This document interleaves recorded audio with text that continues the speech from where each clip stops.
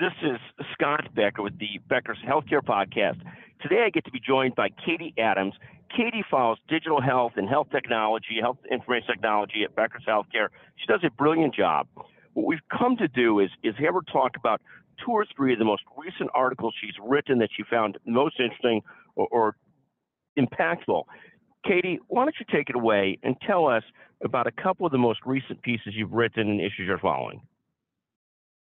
Yeah, so I posted a story last week about Mayo Clinic rolling out yet another program for recovery outside hospital walls. So this is their second program. Their first was the Hybrid Care Hotel, which is in Florida, which allows low-risk surgical patients to recover in this hotel instead of within the hospital, so that beds can go to sicker patients and that patients can have some more convenience and comfort. They're still, outfitted with, the rooms are outfitted with remote monitoring technology, and patients can very easily reach their care teams if they need them. But it offers them a lot more convenience and comfort and can, like I said, free up hospital beds within the hospital. So they've said, Mayo Clinic has said that patients are really enjoying staying in that hotel to recover for their surgeries. So they launched another program called the Monitoring at Charterhouse, that one's in Minnesota. It's really nearby to the system's flagship hospital in Rochester, Minnesota. But this is the same thing. It's apartments rather than a hotel room.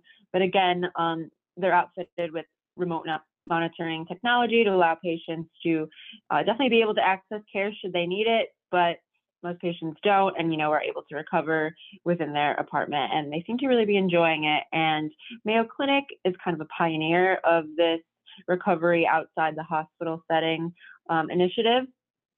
So it'll be interesting to see if other health systems kind of pick this up and try to trial these facilities out themselves.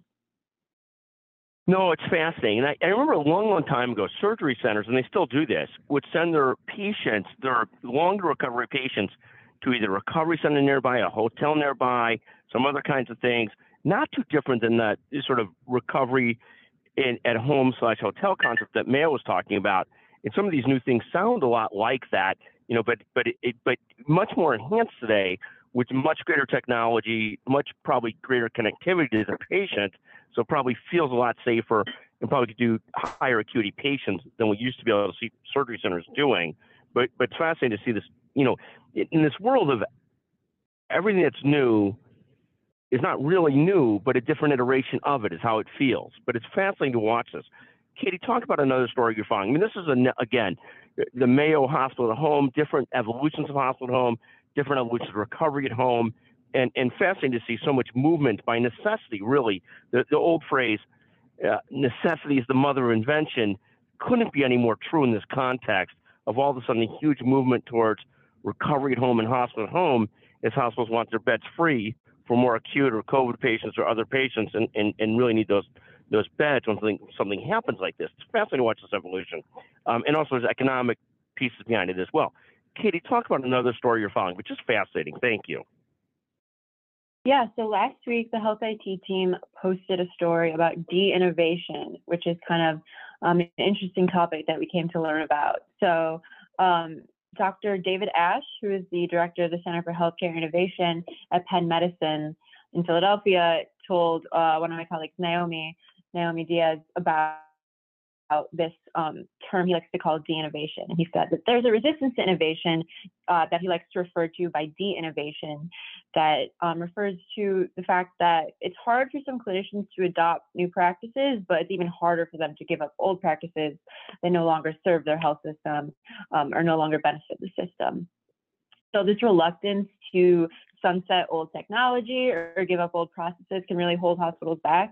And I thought it was interesting that he put that name to it, de-innovation. And then we spoke to some other hospital leaders about what this might look like at their hospital. So Chris Coburn, who is the Chief Innovation Officer at Mass General Brigham, said that, hospitals could really benefit from revisiting questions that they asked when they launched their existing innovation projects. These existing projects that they have, they could really benefit by revisiting the questions they asked when they launched them to see if circumstances may have shifted or if new performance measures may have emerged that should be adopted. is checking back to see what processes to nix or what performance measures to get rid of is a step that hospitals often ignore. And Matthew Cole, which is Cleveland Clinic CIO, said that he has a similar process over there where with every new technology platform that Cleveland Clinic implements, its application rationalization team ensures that the data from their legacy applications is archived and that technology is sunset. So Matthew Cole said that this approach has reduced technology expenses by millions of dollars over at Cleveland Clinic. So I thought it was an interesting concept that some of these leaders were talking about, the fact that everyone likes to talk about the buzzy new technology they're implementing, but sometimes getting rid of old technology or old processes is just as important. Well, it's a fascinating perspective, and essentially it also, when you shift over to new technology, if you allow the legacy technology to keep on running for too long, and most providers want some sort of bridge till they get comfortable with the new technology, not just ripping off the Band-Aid, but I think that bridge is probably necessary in a lot of spots, but at some point you do have to get rid of that old technology. You really haven't got the savings. The other thing that's so interesting about the innovation discussion from Chris Kober and Matt Cole is I think their understanding of the pacing of technology change, innovation change, is so important too, in the burden, and how do you manage the burden on your providers so that it's getting the new technology, but doing so in a way that your providers can manage without having so much stress and so much burnout. I mean, it recalls back to our discussion last week talking about even EHRs today, which we're never going away from EHRs, are still such a huge burden on providers and clinicians, and more technology is trying to get to this ambient environment where they can take some of that burden off the clinician naturally. And so it's interesting because it's hitting this right fit between what innovation people want and need and see and why we need it, and providers and what they can adapt to in the right way. I mean, there's some balance of those things, isn't there, Katie? Yeah, absolutely. I think this de-innovation that was referred to here is kind of the less glamorous process of innovation. With every new technology that you implement, you might want to think about, sunsetting some old ones or making sure that data is archived, because otherwise it could be, confusing to some staff, or it just could be wasteful, or, you could be losing money as well. I mean, so important. If you're a mid-sized system, you got 1,200 applications running, 10 enterprise systems running. You don't want to expand the number of applications running, the number of enterprise systems running. Like we saw this with multiple systems that were running Epic, Cerner, Allscripts, Meditech, because they had merged together a bunch of different systems.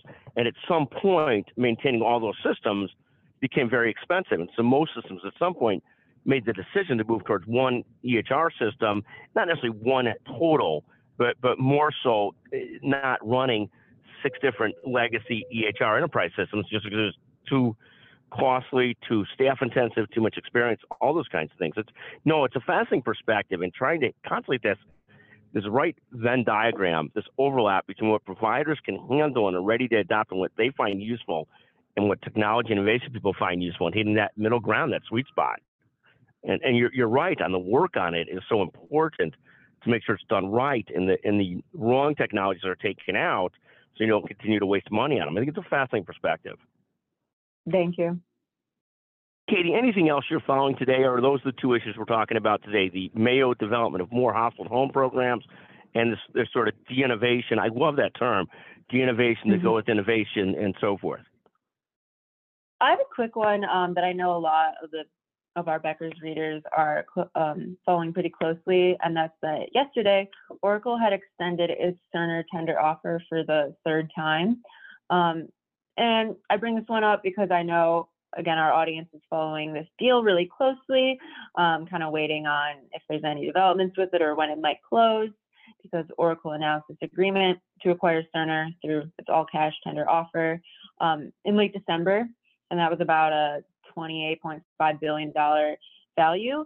And except for all these extensions, the terms and the conditions of the tender offer have remained unchanged. So, it's kind of like in limbo. A lot of people are watching this deal, not only because it's a lot of money, but because also it signifies how much these classic tech companies, like the big tech companies you think about from the Bay Area, how serious they are about their push into healthcare and how much money they're willing to invest into that and into that healthcare technology. So it's a really exciting deal, and it keeps on, kind of getting delayed. So that was just an update on that I know some of our readers are interested in. Well, that's absolutely fascinating, because people sort of assume that's a done deal, and Oracle has got the business imperatives for it. I mean, one of the big drivers for Oracle is it will bolster their cloud computing business, which is such a huge part of the profits of Amazon and Microsoft today, and an increasing part of the profits of Google. And everybody's trying to grow their cloud computing business because it's a profitable business. And it both allows Oracle's huge entry into healthcare through Cerner, but also makes Cerner a long-term customer or related party for Oracle's cloud business, which is so profitable.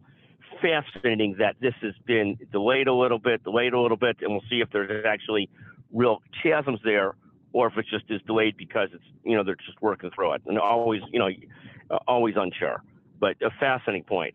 Again, Katie Adams, brilliant journalist at Becker's Healthcare in the, particularly in health technology and digital health, where she's brilliant in everything, but those areas she specializes in, magnificent. Katie, thank you for joining us today again on the Becker's Healthcare podcast. Always a pleasure. Thanks so much.